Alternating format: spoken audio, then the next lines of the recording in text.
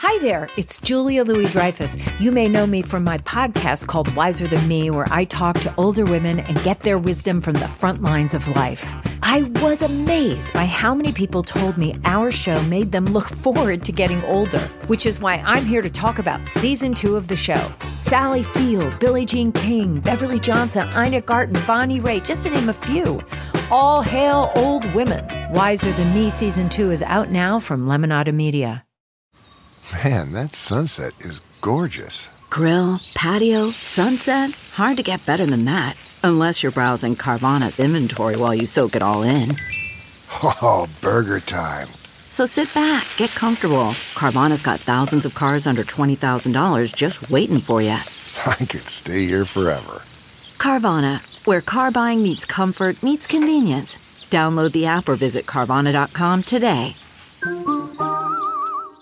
Welcome to the Mystery to Me podcast. I'm Anya Kane. And I'm Kevin Greenlee.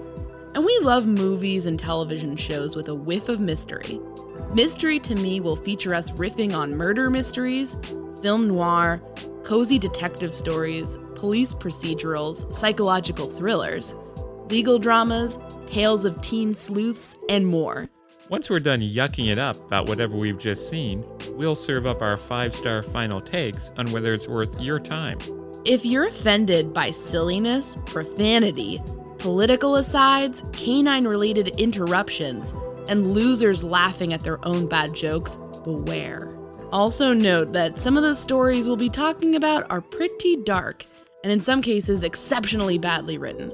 So content warning for murder, violence, suicide, torture, rape, racism, misogyny, homophobia, transphobia, and bigotry. If there's a movie or show you'd like for us to talk about, email us at mysterytomepodcast@gmail.com. Our show's take on genre is pretty loosey-goosey, so as long as your suggestion has some dash of mystery, we're interested in hearing about it.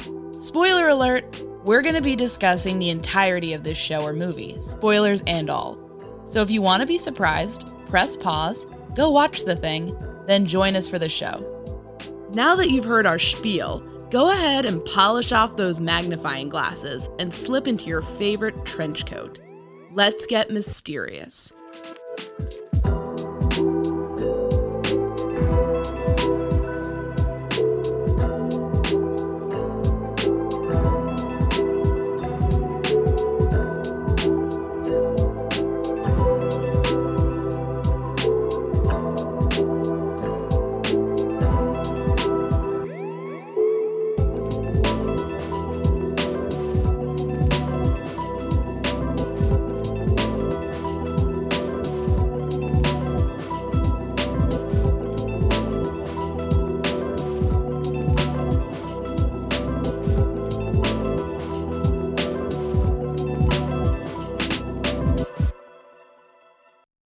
So, Kevin, what did we watch? Well, Anya, we just watched the 1944 classic Sherlock Holmes film with Basil Rathbone and Nigel Bruce entitled... Perennial favorites. No, the name of it was The Pearl of Death. It's based on the Conan Doyle story, Adventure of the Six Napoleons. And based is... It's very, very, very loosely based. Yeah. Because my recollection is that story didn't have Rondo Hatton in it. No, it did not. Or so much murder. Or Holmes fucking everything up. Causing the death of innocents. You're so evil. I'm not. Holmes, innocent people died because of Holmes, and you're laughing. You're like fucking Lestrade. You're taking pleasure. It doesn't matter that innocent people died as long as Holmes gets his comeuppance. Kevin, it's not. You're taking pleasure in the death of innocent people. They're not real people. It was an old lady. Jesus Christ, they're not real. Her sister was broken. But this is who I married. This movie broke you, I think. Oh, God. This was a great one. I'm not going to lie. This was amazing, and I loved this movie so much. This was one of the goofiest things I've seen recently, while also being very entertaining.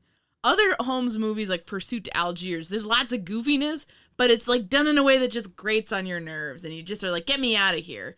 This one, it's hitting all the right notes.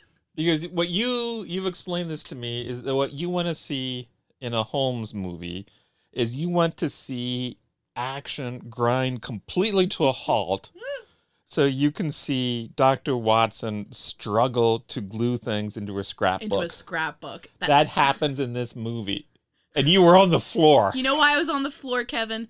Because when Nigel Bruce's Dr. Watson accidentally gets a newspaper clipping glued to his sleeve and then can't find it and thinks it's disappeared and is walking around all befuddled, you know what I thought? That was you. I thought that was a fucking Kevin move. I could see you. Oh, here it is. Oh.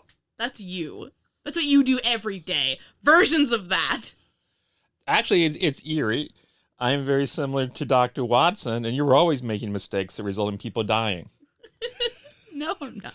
So you're the Sherlock Holmes of this duo. Oh, Jesus. This movie was so... I loved it. I really loved it.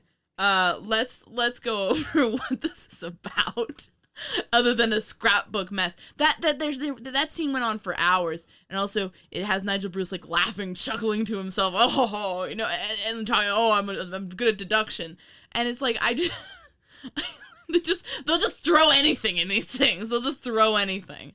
That was the like less dark version of Nigel Bruce in House of Fear, walking around with a gun, shooting at a cat in a darkened room while freaking out because he hears noises. Yeah, it's interesting how much time-filling nonsense is in these when they're only about an hour long. Yeah, it's the filler is basically the whole experience. They're not interesting mysteries at all. It's just like it's always like X bad guy. Oh, Holmes says he's always a bad guy, wants to do X crime, and then a bunch of people usually get murdered, and then they figure it out eventually. Yeah, and the bad guy is always, if not Moriarty, basically Moriarty under a different name. So this time they were, there's this guy. If I get him, even if it costs me my life, I will have lived blah, blah, blah, blah, blah, blah. And there's some guy we never heard of, like Giles Connervale. Oh, of course, they're trying to get the spark back with the Moriarty, because, like, it's more interesting to have Holmes go up against someone who's his intellectual equal than just, like, some random fucking guy who robs banks or something. But, or some guy that tries to kill people with a snake, and then the people's last words are not, oh, I was bitten by a snake. Instead, they say, it was the band, it was the speckled band. Wouldn't you say... Oh my God, I was bitten by a snake. There's fucking snakes up in this bitch. Who would call a snake a band? I think you're looking at her right now. Do you want to tell them what I said about a certain animal looking out in the countryside? Oh yes, there was an occasion recently where we were visiting a dear friend at his home. He lives out in the country. And you were gazing out at the landscape before us, and in the distance, there was a horse grazing, enjoying the sunshine. And you pointed to the horse. And you said, "Look, Kevin, it's a..." And then you paused. Because you wanted to find just the right word. Because you're a storyteller at heart. You said, "Look, Kevin, it's a dog." And then it was more embarrassing because then it was a dog, a horse. There's no dignity left for me in there. I'm just saying that ship has sailed long ago with you. I know, it really has. But I'm telling you that I could see myself being very upset about being bitten by a snake and dying and saying the wrong thing. Yeah, I can see that too. That if you ever get killed and I'm around near enough for you to leave a cryptic dying clue, I'm just going to be really frustrated and pissed off. Oh, sorry. I guess those will be the predominant emotions that you'll be feeling with your wife dead on the floor. How inconvenient. How am I going to figure out this one? How am I going to sleuth it? Go fuck yourself. You say the plumbing leaks or something like that, and I'll just be baffled and you won't have helped anyone. Well, you won't have helped me by avenging my death, so that's on you. Kevin, it is the Scarlet Spotted Wolf. That's just Lanny, her dog covered in blood. Case closed. She's finally snapped. So are you predicting now on the podcast that you will ultimately meet your end because Lanny will kill you? I think Lanny could kill one of us. If she took us unawares, if we were like lying down petting her and she just bit our throats, and then the It'd other probably one, be you. Yeah, because I'm more affectionate with her and I wrestle around with her. And Lanny knows to steer clear of me. She has respect for me. Makes it seem like you're being mean to our dog. No. Lanny knows not to fuck with me. I'm not the one saying my dog is gonna kill me. What kind of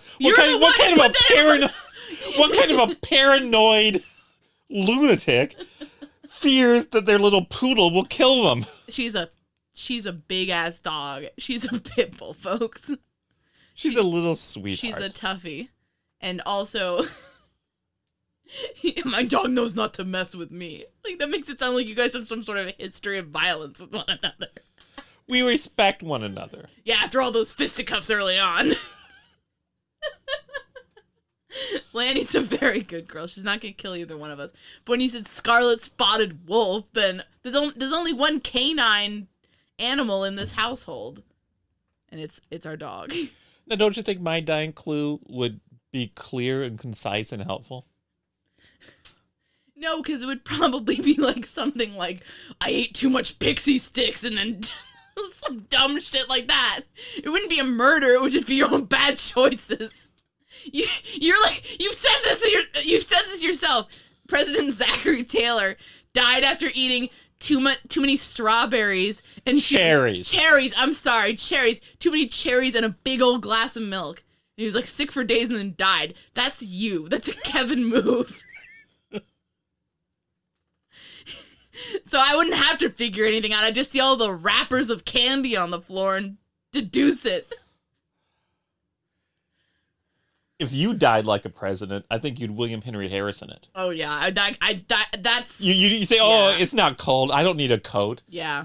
You'd walk out, get sick. That is 100% me. You like to go outside first thing in the morning, no coat, and just carrying like a cup of coffee. I'm wearing clothes though, right?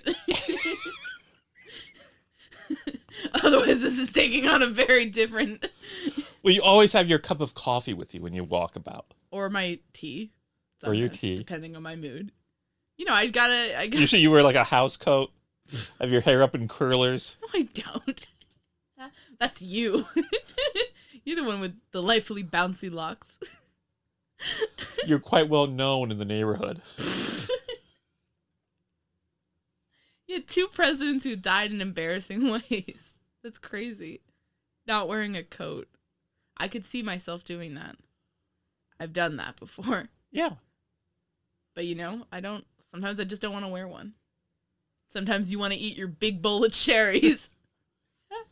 That's life. You've got that self-destructive urge. I'm very tolerant of the cold. Cut to me 2 weeks later, dead. No, I am. If the temperature in this house gets below 75 degrees, you like get a blanket and say, Kevin, turn up the heat.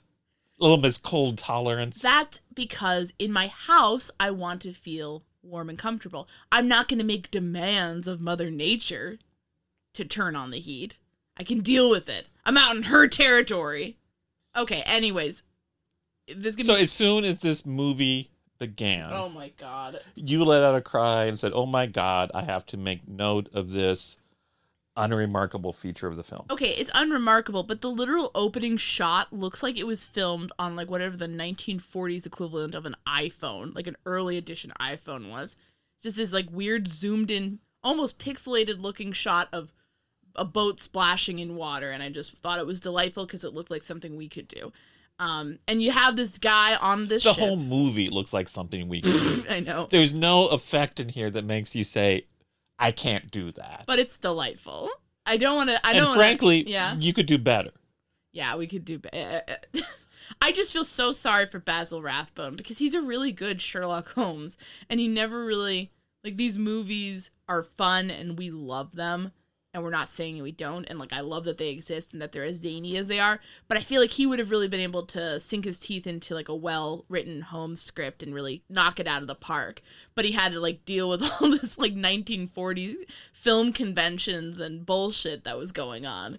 You know, like, we gotta have a zany thing with Dr. Watson, you know, slipping down, you know, going down a hill in the snow on a little toboggan out of control. I mean, like... A tugabug? Toboggan? Toboggan?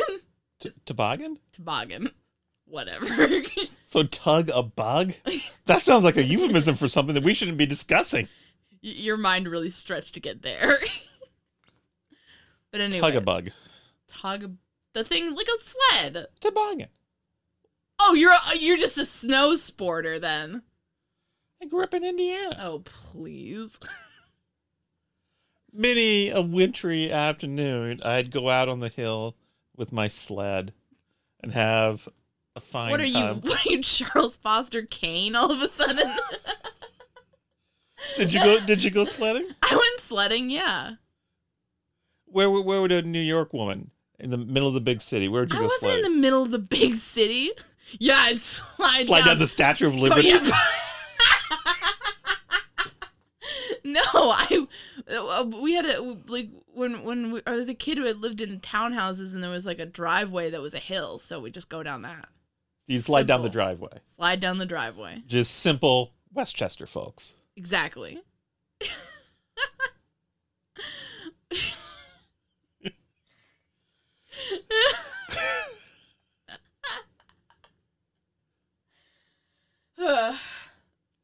So, anyways, what the fuck were we talking about? These movies are delightful. Basil Rathbone, I feel like, got kind of ripped off. I feel bad for him because you always see him trying to, you know, do something in these, and it's this, the silliness is too much. But this one, in this case, the silliness really works. So basically, it starts off: dude on a ship has a big ass pearl, the Borgia pearl. It's very fancy and historic. Mysterious woman is talking to this, steals it and then starts talking to this old guy, and you immediately know, based on how he looks and how he sounds, that it's Basil Rathbone. And I've noticed in these films, he always is disguised as somebody, but always does the same, like, slightly nasally voice of like, oh, hello, I'm just a little, Anglican minister, and it's I love that. He has the same disguise, like, every time. Except for that one racist one in Secret Weapon. What was that one? Refresh my memory. I don't know. He basically wore brown face. So that was very unfortunate. It's always, you're enjoying a silly movie from the 40s, and then it's just like some really horrific shit comes up, and you're like, what is this? That's like the Nancy Drew phenomenon. Yeah. You're like, I don't know if I want to watch this anymore now. Like, it just sours everything. But in this one, he basically agrees to be a drug mule for this woman by, taking her quote-unquote undeveloped film through customs because they're not going to search a minister. That makes a lot of sense. And then, you admired some of the... So I don't understand Holmes's plan here. Yeah.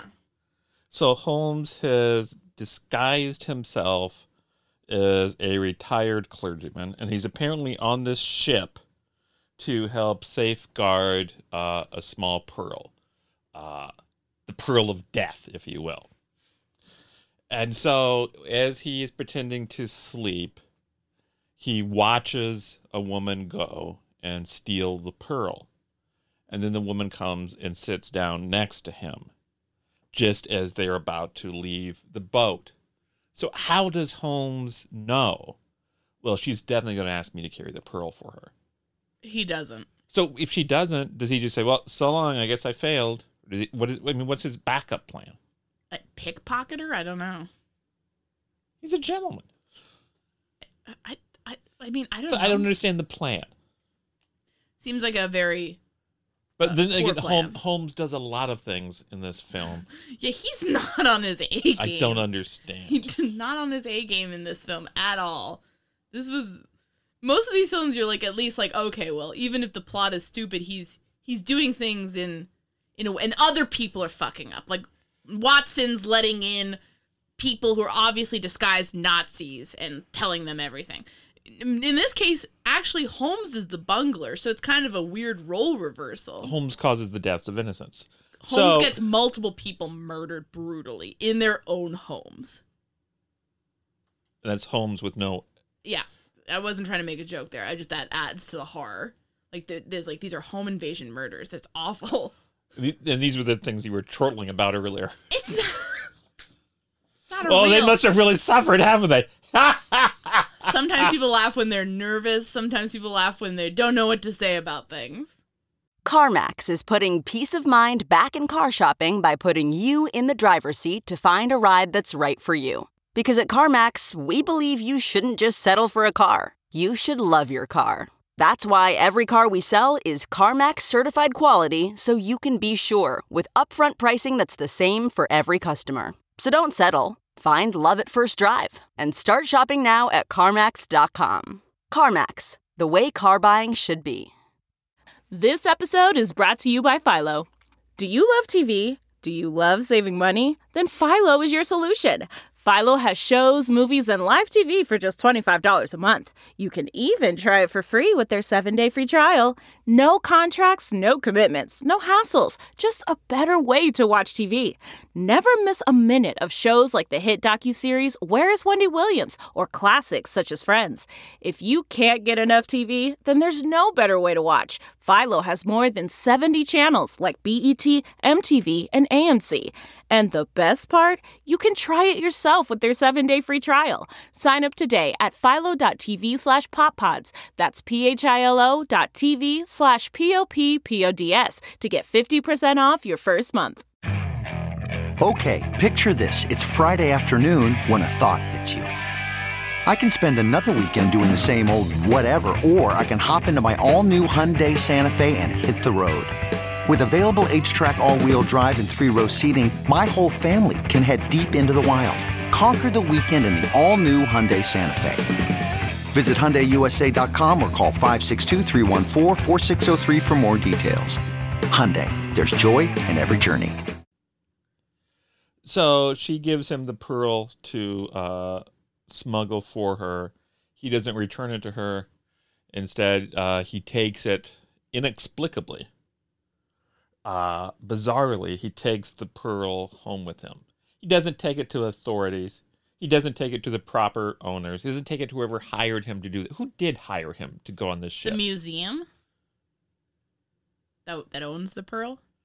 So why, if you're hiring Sherlock Holmes to be a bodyguard... This is like the billionth time he was hired essentially as a bodyguard instead of as a detective. Why wouldn't you tell the person who's actually carrying the pearl, by the way, you don't have to worry, Sherlock Holmes is here?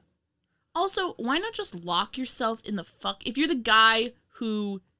He basically gets called away like, excuse me, Mr. Pearl Guard, you have a message from your mom. And like, he like goes downstairs, oh, there's nothing. And then comes, like, just don't go outside. And also, if you're hiring Sherlock Holmes, he's not known as being like a Kevin Costner-esque bodyguard. He's known for being a detective. So you're hiring the reputation. So why don't you want everybody to know Sherlock Holmes is here guarding this?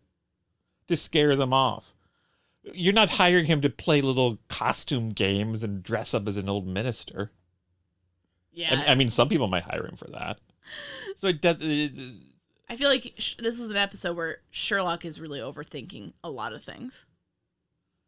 Because my advice, my security advice would just be just stay in your room and have a gun. and then if he's actually watching this woman go into the room with the pearl, why doesn't he just say, don't go in there, I'm watching you? He lets her go in, he lets her take it. Oh, yeah. I think he has, I think is what people feared was going on in Atlanta, with the guard being a hero stopping the bombing. Holmes wants to be the big hero. He wants to let the catastrophe happen, let other people be humiliated, and say, oh, guess what, everybody? I have the pearl all along. Wow, that's pretty dark. You disagree? I don't know. I love this series. I don't want to psychoanalyze. I mean, you said before that he hangs out with this Nigel Bruce Watson because he wants to feel smarter than him. A smart person surrounding himself with dumbasses to be like. That's why I married you. Now, you said on multiple occasions that I'm the smarter one of the pair. That is true. So that's why you married me. I included that in our vows. So then he takes the Pearl home with him, and I got a bit of a surprise. He walks into his apartment that he shares with his friend Dr. Watson, and what is hanging on his wall in a prominent place? This is weird.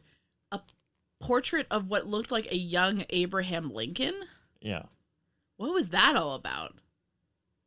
What? Unpack that for us. You associate Abraham Lincoln with America? First of all. I don't know. It's so weird. All I could think of was the sign of the 4 pips, I think it was called, was one of the Holmes short stories that Arthur Conan Doyle wrote, and it was it involved the machinations of the KKK.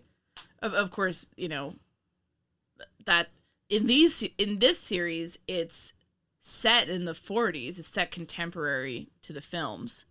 So back then, it would have been not so long ago that Lincoln was assassinated, but I don't know. It's to be quite a long time ago. It'd be like you're watching a Mike Hammer film set in the 2020s. Mike Hammer, this tough guy, big city detective, and you go into his office and there is a big picture of Winston Churchill. God, that's so funny. I low-key loved it. I don't understand it, but I respect it. You love the character. Tell me, in your understanding, what made Holmes hang this up? I mean, he was a brilliant politician and leader, greatest American president. Maybe World War II. At this point, I don't know when if the film was released. You know, it was a 44 film, right? So the war's still ongoing. Still ongoing. So maybe it's just a nice gesture. Okay, so he went to when did Sherlock Holmes go to Washington? Maybe he got the portrait of Abraham Lincoln in Washington, and this is like kind of a throwback to like, yeah, my time spent. Sure. You know, if I go and visit somebody, family or whatever, who live in another part of the country, and they give me some shitty gift, I'll say, oh, this is very nice. I don't take it home and hang it up on the wall. You literally own a bust of Lincoln. What are you so pressed about? I'm not Sherlock Holmes. So 43, the year before he went to Washington, he had all these adventures, and then he spoke rapturously about how wonderful Washington was, and oh look, it's the monuments and the sights and the city and the great pinnacle of American democracy, Britain's true friend and comrade throughout the war, and we'll stand together. So obviously he went to a gift shop somewhere in there and bought a portrait of Abraham Lincoln, because maybe he was like, he's the least problematic U.S. president, so I could support this. I think that could be true. It's a nice little callback to one of the previous movies in the series. Okay, nice. Wouldn't that have been great if they had like little mementos from all of the ones? Like you had that, and then maybe like something from Switzerland for the secret weapon thing, or a ticket stub to Algiers for the Algiers one. But they never actually went to Algiers. They just were on a boat the whole time. But, you know, I don't know. I think it's some really clever filmmaking. I'm obviously being sarcastic. I don't know. I don't understand either. You were nodding and scratching your chin and saying it was very deep. Very deep. Yes, of course. That's cinema. I loved it though. I'd like to think it was just a happy coincidence from the previous film. Maybe they wanted to, in fairness to the filmmakers, maybe they wanted to kind of be like, American Britain, friends. World War II is going on. Or perhaps it's a very cheap and shitty low-budget film, and they just had a set that was already decorated for some other film, and they said, "Oh, let's go ahead and film here." Don't touch anything. We got to start rolling now. So he has the pearl. He's underneath the picture of young Abe Lincoln, and someone starts coming up the steps. No, yeah. Comically slowly, in a way that's supposed to be menacing. This person is moving at a glacial pace. Yeah. But he's not trying to make his steps sound quiet. So that's an odd combination. The bad guy, who we think he's a bad guy, he's coming slowly but surely, but he's being loud. And so Holmes says, "Oh my God, I'm going to pull a gun. And you, Watson, hide the pearl." So what, folks, do you think that Dr. Watson did with this pearl? Did he, put it up his sleeve, put it in his pocket, hide it behind one of the myriad books on the bookshelves in the room? Perhaps put it behind the picture of Abraham Lincoln? Yeah. Did he hide it in the fireplace? Did he put it in a cup? Did he put it in the cupboards? Or did he pop it in his fucking mouth like a fucking jawbreaker? At which point you were worried he would swallow it. Yeah, and there would be a whole other set of concerns then. We wouldn't get it back until it made its way through his bowels. Precisely, Kevin. That would have been unpleasant in many respects. Yeah, we're screaming. He's looking like he's about to swallow it. It's a disturbing scene, to say the least. And also one that gets repeated later on. They love this. They loved this. They thought this was the funniest shit. Oh, big gumball. What? That was a great piece of business. They really love this. Then the door opens, because obviously anytime someone is going to come and menace you, they're going to knock and be very respectful. It's Lestrade. Duh. So why was Lestrade moving so slowly? They almost shot Lestrade. I don't know. He's a world-weary London detective. He's got a lot on his mind. Every other time during the movie, he moves at a normal pace. Maybe he wanted to freak them out. He kind of is a jerk in this one. He keeps on joking about stuff he shouldn't joke about.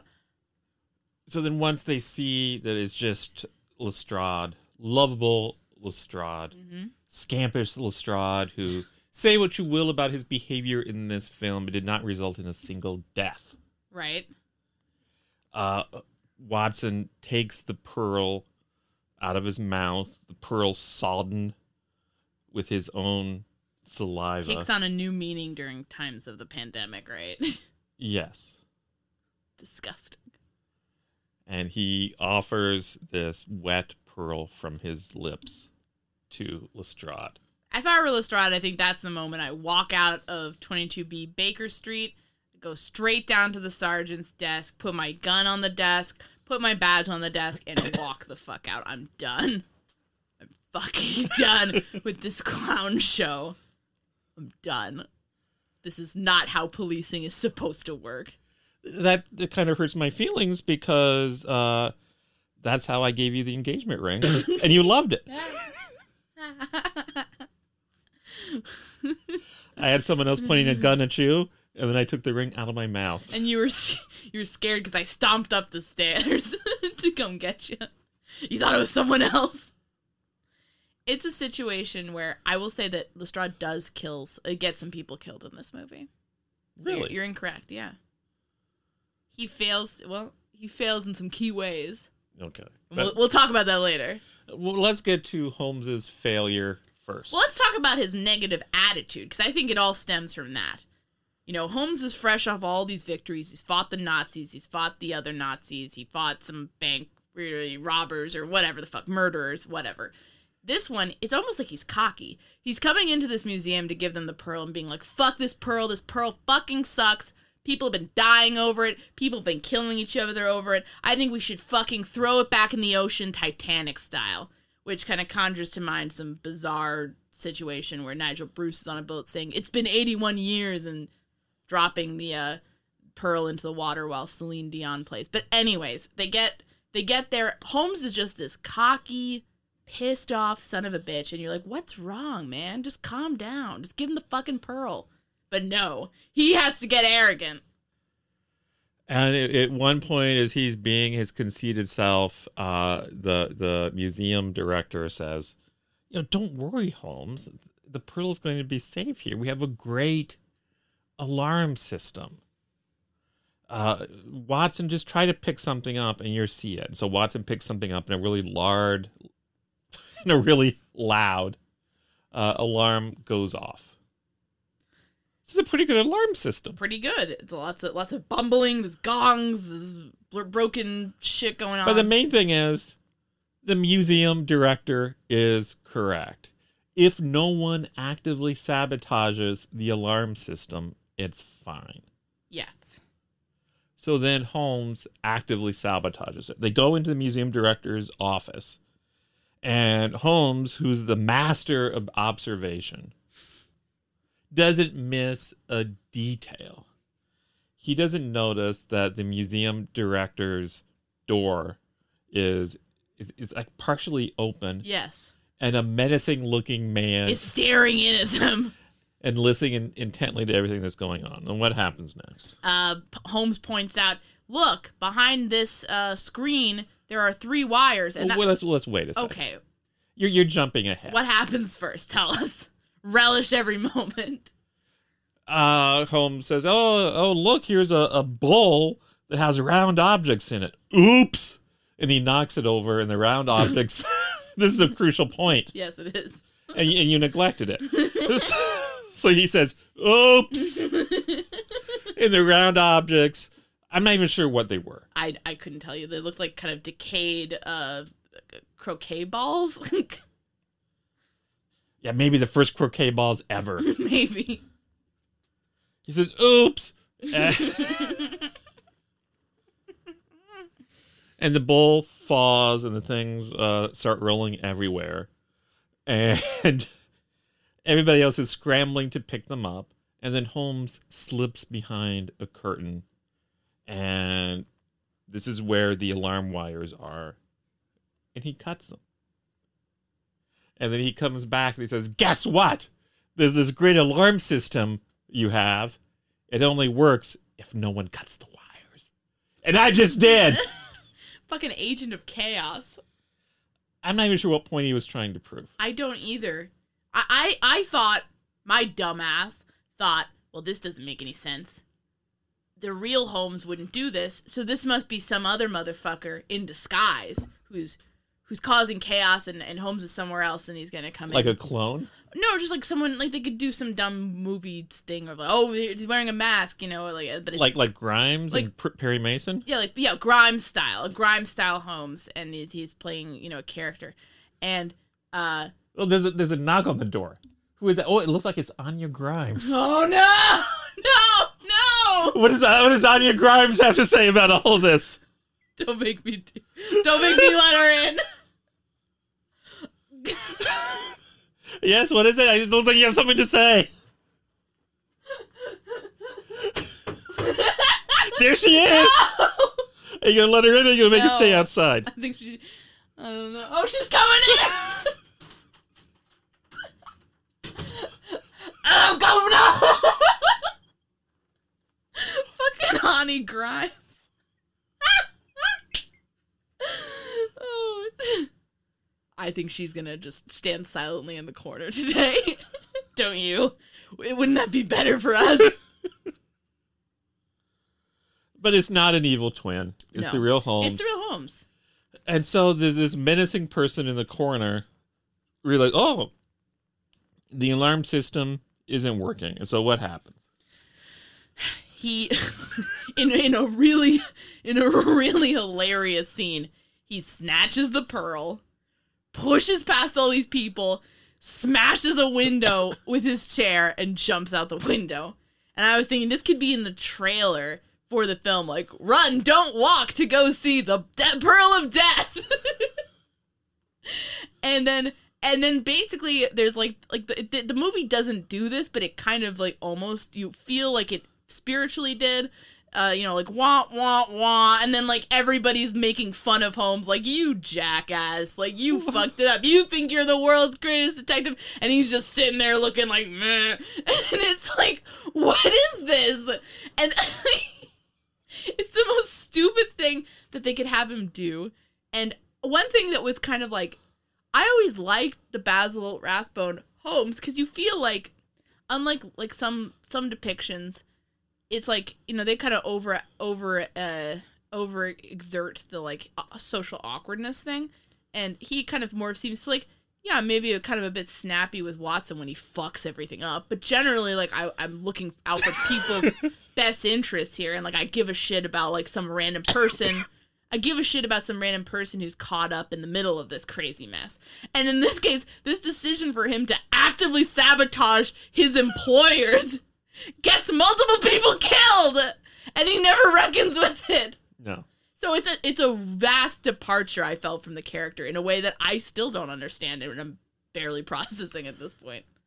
It's as if you put a Sherlock Grimes down in there.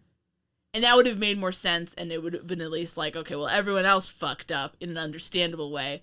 Sherlock didn't fuck up. But in this, he's just like, I'm gonna fuck everything! Like, you know, like, if you're like me, it's like, I feel like sometimes I have a self-destructive tendency. You know what I mean? Where I'll be like, I know this is probably gonna backfire, but I'm gonna do it anyway, fuck it, you know?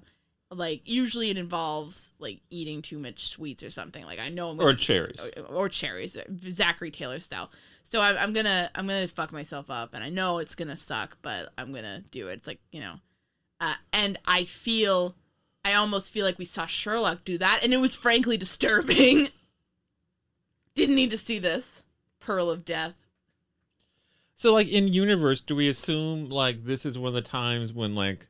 He's on cocaine? Yeah, that's what I was going to say. He's, like, overly confident. He's manic. He's overly confident. He's making bizarre movements and cutting wires and doing all these things he's trying to do just to show how smart he is. Yeah, actually, that actually makes sense.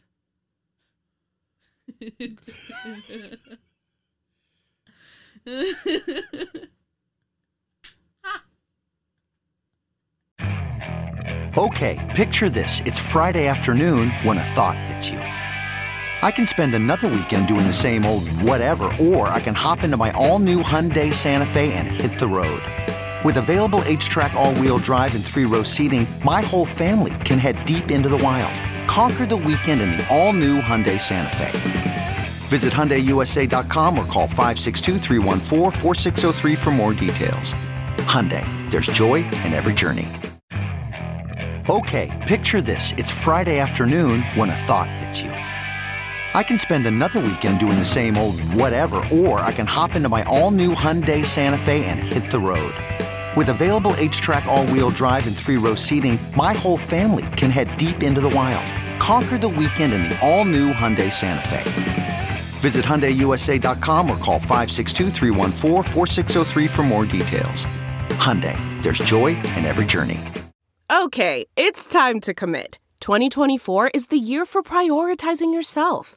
Begin your new smile journey with Byte, and you could start seeing results in just 2 to 3 weeks. Just order your at-home impression kit today for only $14.95 at Byte.com.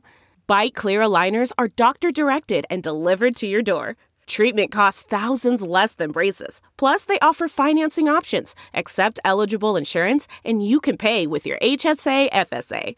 Get 80% off your impression kit when you use code WONDERY at Byte.com. That's BYTE.com. Start your confidence journey today with Byte. Holmes's coked up afternoon, though, really kind of spirals from here. What happens next? They catch the dude who stole it, which is this guy Culvers or whatever the fuck his name is. Who later went into the hamburger business. Yeah, exactly. He turned his life around at some point. And, you know, they get him immediately. And then they have him in jail. And Lestrade, here's where Lestrade fucks up. In a much more minor way than Holmes. Much less bad. I just wanted to point out, you know, Holmes tells him, well, look through all his, like, lunch and stuff, because he may have left a message for somebody telling them what to do next.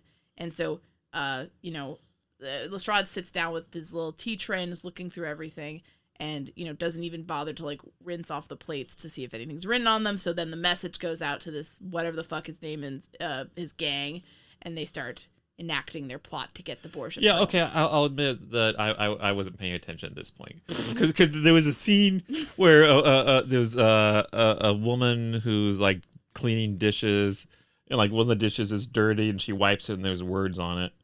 And I didn't know what was going on at that point. I thought at first that Lestrade was just sitting down for a nice little breakfast, so I was confused too. It was one of those scenes that completely sends the whole plot screeching to a dead halt, and you have no idea what's going on. But was it Lestrade who made the comment about chestnuts that rattled you? Yeah, that was upsetting. He talks about pulling Holmes's chestnuts out of the fire, which sounded kind of like some bizarre euphemism, some weird sexual joke, and I just we don't need that. What's the like? His balls. His testicles. Yes, and like, do we need that pearl of death? No. Maybe I'm getting the wrong idea. That's just what it sounded like.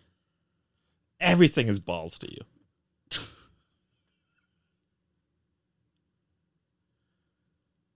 You look at a couple of pillows lying on the bed. You say, Kevin, those look like balls. What's wrong with you?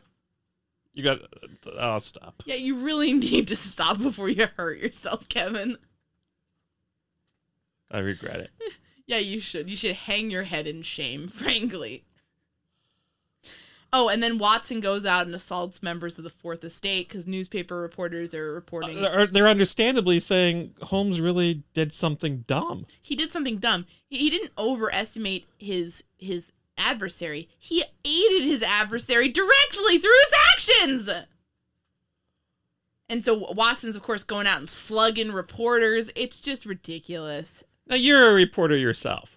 Have you ever been punched by anybody? By an elderly man No. who is upset that you've done something? That just sounds disturbing when you say it that way. It's an elderly man who lives with another elderly man. An elderly man who says things like, I'm as hungry as a bee on a flower when he's about to dig into his kippers. I love these movies. Yeah, it's ridiculous. He's like, yeah, they're all bashing you because he fucked up pretty badly. He deserves to be bashed. There's no reason for him to do this. He could have just pulled the director aside and said, you need to get some guards on those wires until you can redo the system to be a little bit more secure. That would have been fine. I was surprised there was no talk with charging him with something. Brutal. Well, I mean... Sherlock Holmes goes to jail! You don't have to... Obviously, you wouldn't necessarily assume he did this in league with the person who was very noticeably listening. But at the very least, he destroyed museum property when he cut the wires. They really... I don't know why they... And by doing that, he immobilized the security system. I don't know how much it would cost to repair something like that. Wouldn't it have been easy also for the scriptwriter to just have Holmes be like, hey, you guys should do something. This doesn't look that secure to me. And then be like, well, no, we're confident. And then somebody robs it in front of them. And he's like, well, I'm right. There's no reason to have it be his fault from a narrative perspective. It doesn't add anything. He doesn't grapple with any guilt. I think you can make a pretty convincing case that the creators of these films don't like Holmes or Watson. So maybe let's show Holmes up. And they go out of their way to make Watson look as bad as possible. Yeah. We alluded earlier, I think it's coming up in the movie, to this scene where suddenly the story stops. So we see that Watson can't even glue a newspaper article into a scrapbook. And you think, well, maybe because it gets glued to his sleeve, there's like something on the other side of it he didn't notice before. Maybe this is plot. Yeah. But it's not. Nope. It's just, let's just have a few minutes to make this guy look dumb. Why do you think what makes you think that they hate Holmes? Because I feel like he in most films doesn't come off as looking as bad as Watson. This one's pretty bad, though. This one makes him look pretty bad. I want to know who wrote this. So the guy who wrote this was Bertram Milhauser.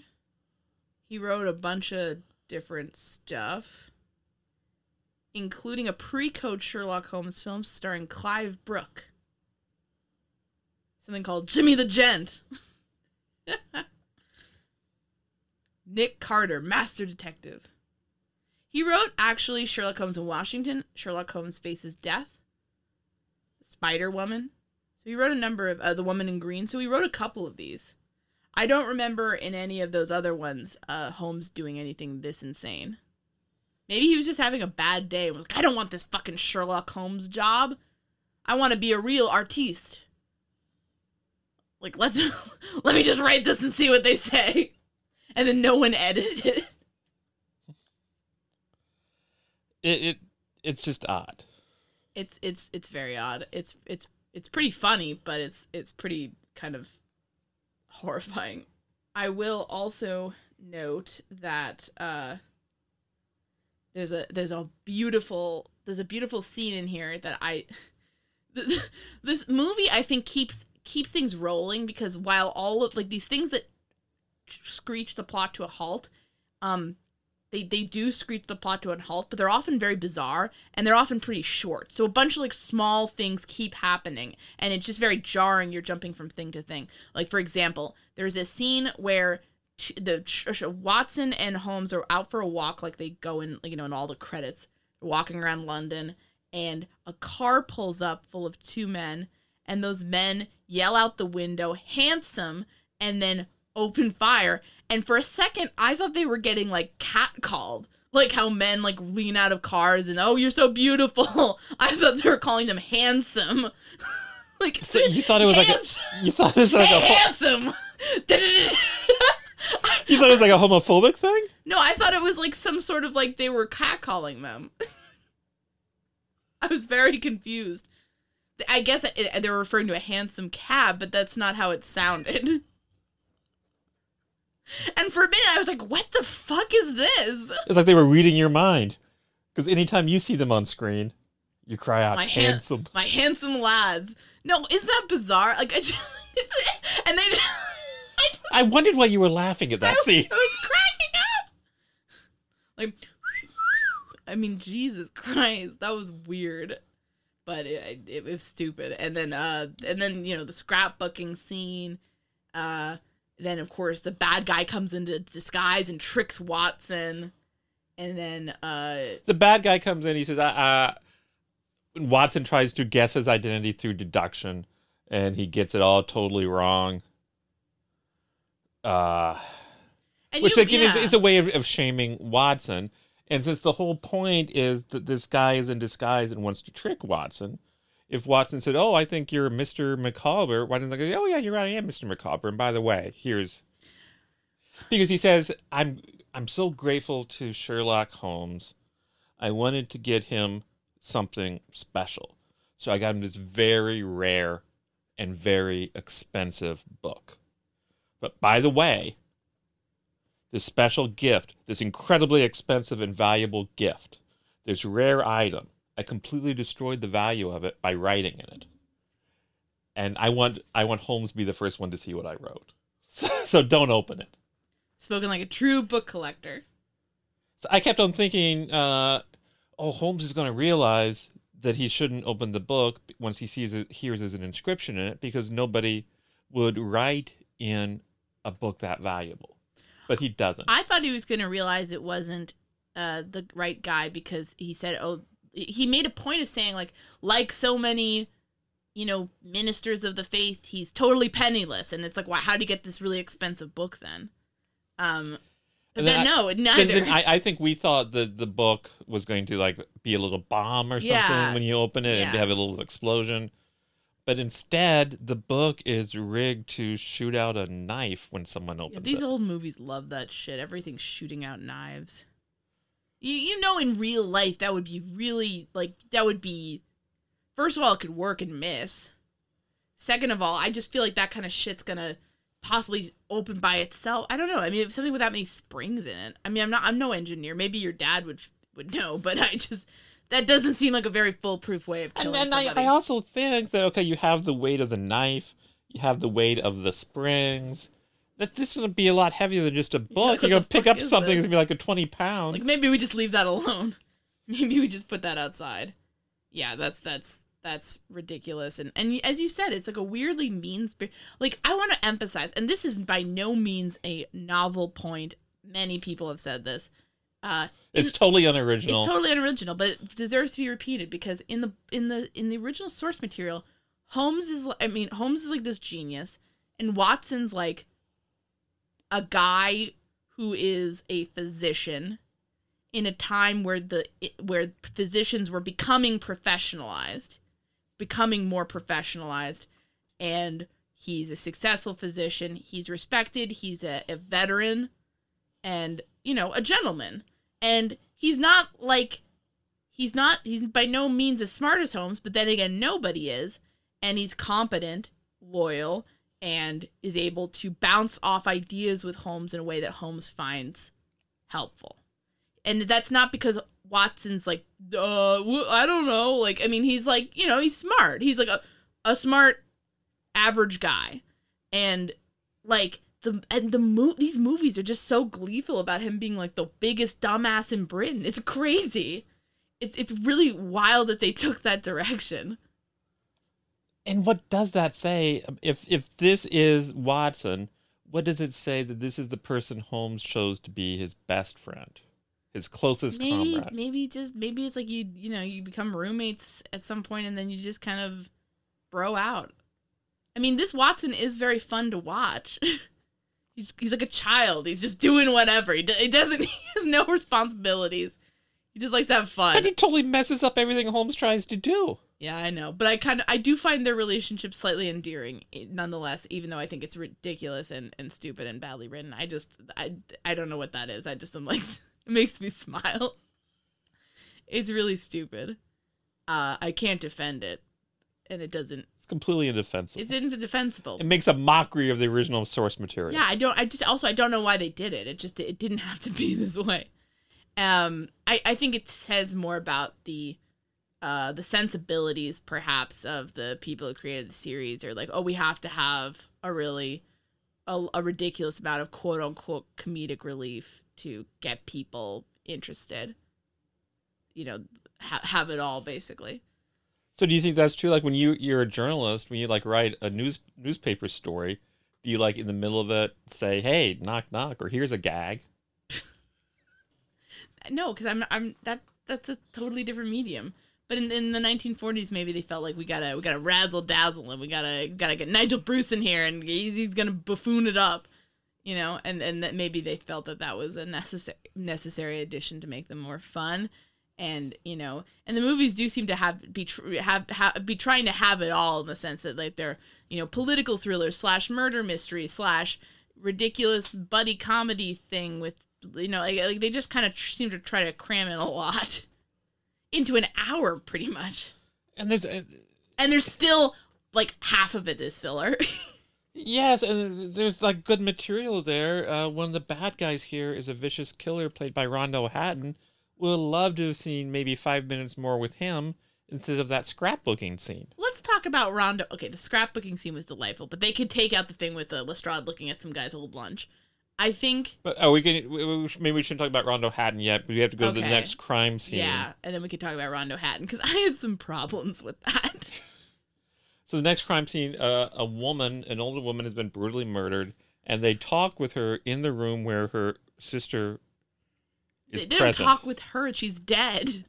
So a woman has been brutally murdered, and her sister is there in the room with her sister's fresh corpse.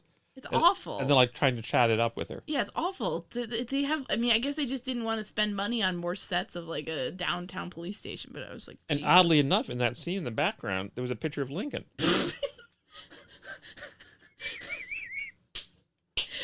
The real culprit is John Wilkes Booth. He survived and is out to get revenge on all the British Lincoln fans. Let's see. Oh, there's this woman. She died. Her back was broken. It's like, oh, the person who breaks people's backs when they kills them? Rondo Hatton. Well, he escaped prison a few years ago, but we assumed he died. It's like, okay, well, maybe not. Because some other dudes earlier in the movie got his back broken. So it's obviously a problem, and this man is not exactly an inconspicuous person. So do you want to go into your Rondo Hatton bit? Okay, so this man, Rondo Hatton, in real life, he was a journalist, which was really cool. And he had basically a growth hormone issue called acromegaly. And that caused his features to kind of, I guess, expand and kind of, and they basically he had a career essentially in horror films because of the way he looked essentially. And I don't know, that just made me feel really sad because like it seems like he's never playing a good guy. He's just always like this monster just because he had this debilitating issue essentially. That just made me sad. I mean, like they always in these old films they always and this is one of those things that takes me out of old films. They always link disability of some sort with evil. You know, like that's just awful. Have you ever seen the Todd Browning film Freaks? No. We should watch that sometime. What's that about? It's about people who are different. Yeah, I don't know, something about it in this just made me kind of sad that was his whole thing. That he'd come in and be the scary guy and everyone would be like, oh, he's scary, he's bad. And it's just like, I don't know. Leave him alone. I mean, I'm glad he got work, obviously, in Hollywood. You know, seems like that was... glad he was getting those jobs, but it just felt a little mean. Like that, he's not wearing a mask. That's just the way his face looks. Yeah. And to me, he didn't look that weird. I mean, he looked like he had that hormone disorder, essentially. Yeah, I agree. Yeah, when they finally show him, you're supposed to be like, oh my God! And it's like, okay, just whatever. He's very tall. So that's my rant. It's a fine rant. That's my PC rant for the day. I don't know. I was just thinking about that. But yeah, he's the Hoxton Creeper. What makes a life a good one? Is it the adventure you have? Or the friends you find along the way? Maybe it's pursuing your passion while striving to protect, defend, and save what you believe in every single day. So, what makes a life a good one? In the Coast Guard, we think it's all of the above and more, but you'll have to find out for yourself. Visit gocoastguard.com to learn more. I normally find bras to be so uncomfortable and constricting, but Skims has changed that. You know I love Skims underwear, so I finally tried their bras, and Skims has delivered again. Skims bras are worth the hype for the amazing shape and support they give, but what I wasn't expecting was how comfortable they are too. I've tried so many bras in the past, and the main issue that I have is that they weren't supportive enough, to the point where they felt slouchy. I love my Skims wireless form bra because it's so comfortable and supportive. The older I get, the more I care about actually being comfortable in what I wear every day. And with my wireless form bra, I no longer have to sacrifice my comfort for the support I need. Shop Skims bras at skims.com, now available in 62 sizes, 30A to 46H. Plus, get free shipping on all orders over $75. If you haven't yet, be sure to let them know we sent you. After you place your order, select podcast in the survey, and select our show in the drop-down menu that follows. That's what they call him. And they also in this, he's not just an assassin and a murderer, but he's basically also portrayed as like, he doesn't really talk. He's almost an animal, you know, and it's like, oh, that's kind of dehumanizing. Yeah. I didn't like that. Although, had they written a better bad guy part for him, I think that could have been more fun. Yeah, like maybe cut out that scrapbooking scene, flesh out this character a bit more. Flesh him out, make him a person instead of just a monster. You know, it's fine if he's using his strength to break backs, but you know, maybe there's more to him than just being a backbreaker. Being a backbreaker, exactly. So then Holmes figures it out that what's been going on is that at some point the guy who stole it before he was captured, he went into the little workshop of a sculptor. The sculptor happened to be preparing 6 plaster busts of Napoleon. And so they hid the pearl in one of the busts, and they didn't know which one. So they're going around and killing everybody who bought the bust of Napoleon, which might be a good policy anyway. And then breaking them to see which one had the pearl, and so far they hadn't found that one. And Holmes reveals that he figured this out by making Watson go through a little charade. Yeah, that was upsetting. He says, okay, Watson, I want you to come in this room. I want you to look around. Spin around. Do a handstand. I want you to walk over to these other plaster things. I want you to take something out of your pocket and use your finger, Watson. Use it to quickly push it into the statue. It was like a hypnosis thing. You know, it was bizarre. It was like a power play. It was upsetting to watch. They could have cut this too. And so then they say, okay, well, the last one, the last bust of Napoleon was purchased by a doctor. Let's go to this doctor's house. And then we see somebody purporting to be the doctor. Doing surgery. At his house.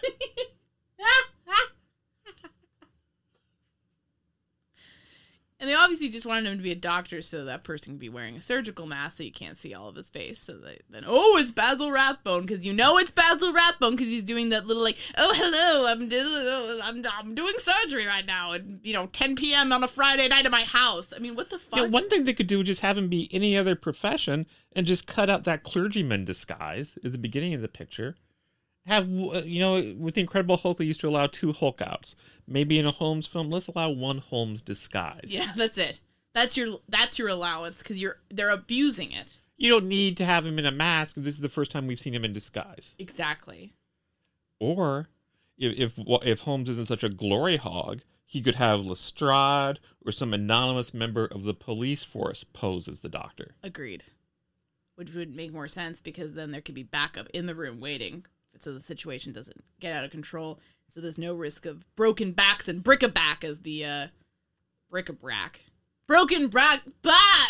Jesus. Broken Christ. backs and bric-a-brac, as the newspapers said. It's a great phrase. So then the Giles Montgomery Culverson, or whatever his name is, he comes in with a gun to get the last bust. Holmes is able to catch him unawares and pull a gun on him and get Giles to drop his gun. And then Holmes starts doing the classic Holmes move of making an endless speech. He says, oh, Giles, I don't mind killing you at all, sir. I don't mind it a bit, because you deserve it. You deserve it. Oh, because you're not a nice fellow at all. You're not a nice fellow, Giles. That's why it won't bother me. It won't bother me a bit. He just goes on. He's like waiting for something to happen. And then what happens is Giles takes the gun away from Holmes and pulls the gun on Holmes. And says, you know what, I'm going to kill you. But before I do, I'm going to call in the Creeper. And the Creeper comes in and he says, okay, Creeper, the real doctor is upstairs. Why don't you go up and kill him while I'm down here killing Holmes? And Holmes says, I think the Creeper liked this woman. I'm going to make loud comments about how Giles is responsible for this woman's going to die. And so obviously Holmes is trying to manipulate the Creeper into killing Giles. And so he says, oh, yes, it's a terrible thing you've done by putting this woman in harm's way. She's going to die all because of you. You did it wrong. You did it wrong. So why doesn't Giles just shoot him? I don't know, because he's going to shoot him anyway. And second of all, I don't really get why this even worked on the Creeper. Holmes said the Creeper's sane. He's not a madman earlier in the film. And he is obsessed with this woman, Naomi, who's the bad lady in it. And she is under arrest for murder, so I guess she could be executed. But Holmes doesn't say anything to imply that it's directly Giles's fault. I thought he was going to go the route of saying, like, we know that you set her up to take the fall. That would have made more sense from the pissing the Creeper off perspective, but he's basically, she had the misfortune to get captured during this. That's it. You'd think that the Creeper would maybe be more motivated to go and strangle the guards at jail so that he could get her out, as opposed to immediately lashing out at his employer, who, in fairness, is not necessarily to blame about her. So you're like a Giles Culverson apologist. I think people should reassess what he was trying to do here. I just think a more nuanced perspective is welcome, in my view. So the Creeper comes and kills Giles, even though Giles is armed. Yeah. And then a weird scene happens. Why don't you describe it? Basically, Holmes freaking out as, what's the guy's name? Rondo Houghton. Rondo Houghton is walking towards him very slowly with his arms outstretched, like, ooh, I'm gonna get you. And Holmes is like, get away from me, get away from me, get away from me, and then shoots him. And then everyone comes in and is like, oh, okay, he's dead. And that's it, folks. So basically, Holmes engineered a situation where at one point he has a gun on a bad guy and the bad guy's accomplice. But he engineers a situation where the bad guy, Giles, and the creeper both get killed. Yes. And neither one of those deaths is really necessary. It's not satisfying. Sometimes in movies, I get frustrated because if a character is doing something so horrible, or it's a situation where they keep on getting out and keep on killing a bunch of people, at some point it's like, why don't you just kill them? Because we're talking about fiction, it doesn't matter. And in the rules of this universe, basically you're sparing a bunch of innocent lives at this point. But this was not one of those times where I was like, oh yeah, better kill them both. It was just kind of like, all right, like, you could have handled this better if the police had come in, and like arrested everybody and had a trial. Why did we need to have Holmes do this undercover work himself? I'm going to tell you something. I just popped into my head a very dark thought. Please share it. Did he kill these men because he wanted to not have them be questioned by police? Maybe he wasn't on the Borgia pearl theft. That would explain a few things. That would explain a few things. Hate to say it about our guy, but Basil Rathbone's Sherlock Holmes is not coming out of this unscathed. This oyster unscathed. So then the bad guys are dead. The pearl's been recovered. What does Holmes do as the movie finally draws? Well, it's the end of a Basil Rathbone Holmes film, so he's got to get up and give his little speech about whatever the general topic of the movie is, in this case, pearls.